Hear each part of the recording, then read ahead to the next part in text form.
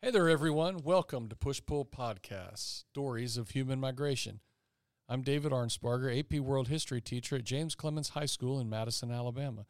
And today our guest is my favorite student, Luke Pawlus. And Luke's going to tell us a great story about his great-great-grandfather coming to the United States from Italy. Luke, welcome to the podcast. Thank you. I'm glad to be here. Tell us this interesting story. So, my family from Italy on my mom's side came over around the early 1900s for many reasons. So it all kind of started in World War I, and actually pre-World War I, my great-great-grandmother attempted to come over to the U.S. in 1910, but she was denied because she couldn't fluently read or write in her language just because of poor education as a child. And then so in World War I, my great-great-grandfather, before he was married, came over. He was a poor English speaker, but he was just here. He helped the war effort just because also it supported him financially. And he got his green card so he could join the Army. And during the time in the U.S., he was able to become a citizen when he joined the Army. And then after the war, he went back to Italy and married my great-great-grandmother. Okay. All right. This is kind of interesting. So what was your great-great-grandfather's name? I don't know his first name, but their last name is Polzella. Polzello? Okay. So he came over in the 1930s. I think you said he came over before World War II? He came over first for World War I to help in the war effort, and then went back to Italy. Okay. All right. Did he gain a U.S. citizenship when he was in World War I then? He did. Okay. All right. That's very interesting. That's one of the things that we talk about kind of in modern day times. A lot of modern day immigrants join the armed forces so that they can get citizenship. This is not something new. This is something that's gone back 100 years, all the way back to World War I. Yeah, that's very interesting. Then he went back to Italy. So he went back and got married to my great-great-grandmother.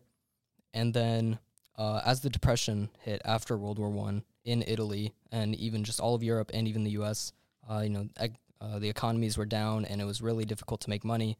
So then when that hit, he went back to the USA, settled on the East Coast, and became a farmer.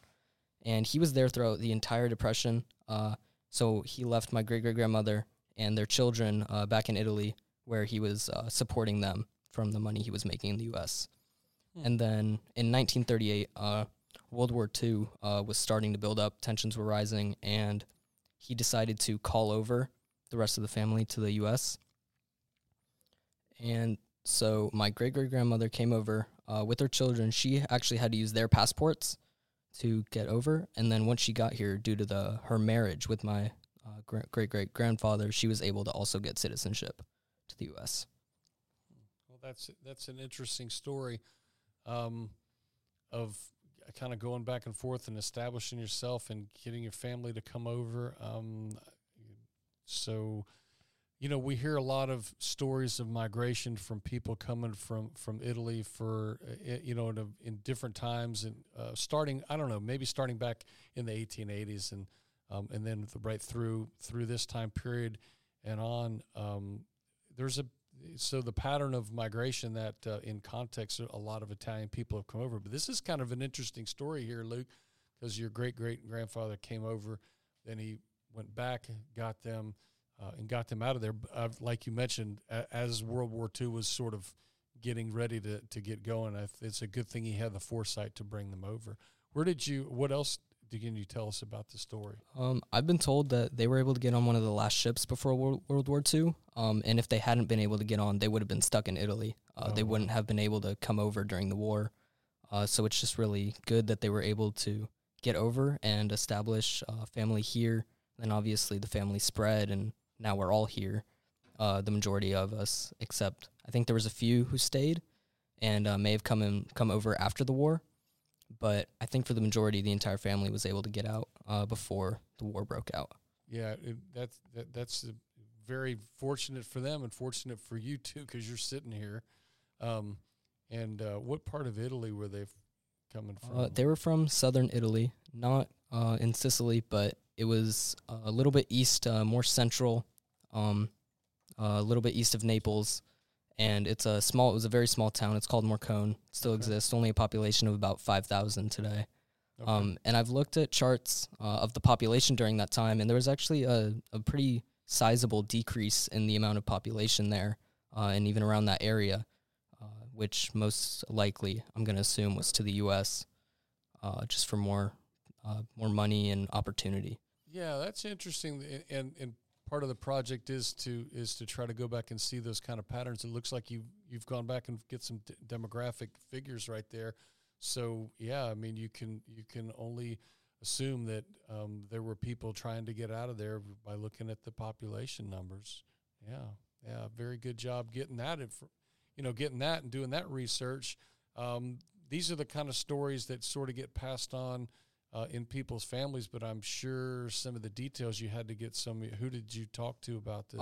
I got these from my Nana, which is my mom's mom, and she just knows all this very well. She's really interested in this, and she's asked her mom, who obviously knew all of this, and I think we're just really in touch with the Italian side because my family's very Italian. My grandmother's 100%, so there's a lot of Italian here, so they're very, very in touch with. So did you enjoy history. talking to your grandmother? How did she enjoy telling you She these stories? she very much enjoyed this. We were actually in the car on the way to go do something for Mother's Day with my mom and her, and we were just kind of talking, and it was really interesting. I have a whole huge page of notes here that I got from her, and she just knows it all very well. And she was willing to share it with you, and very willing. Gave you a great opportunity to ask her these questions. Getting ready for your time here on the podcast. Well, look, this was great. You did a wonderful job here explaining this pattern, this story, this family story, but still fitting into this greater context of what we talk about when we talk about migration. Again, our country is a country of immigrants. Everybody's from someplace else, and you've done a wonderful job of explaining to us part of your family history here. All right. Thanks, Luke. Thank you.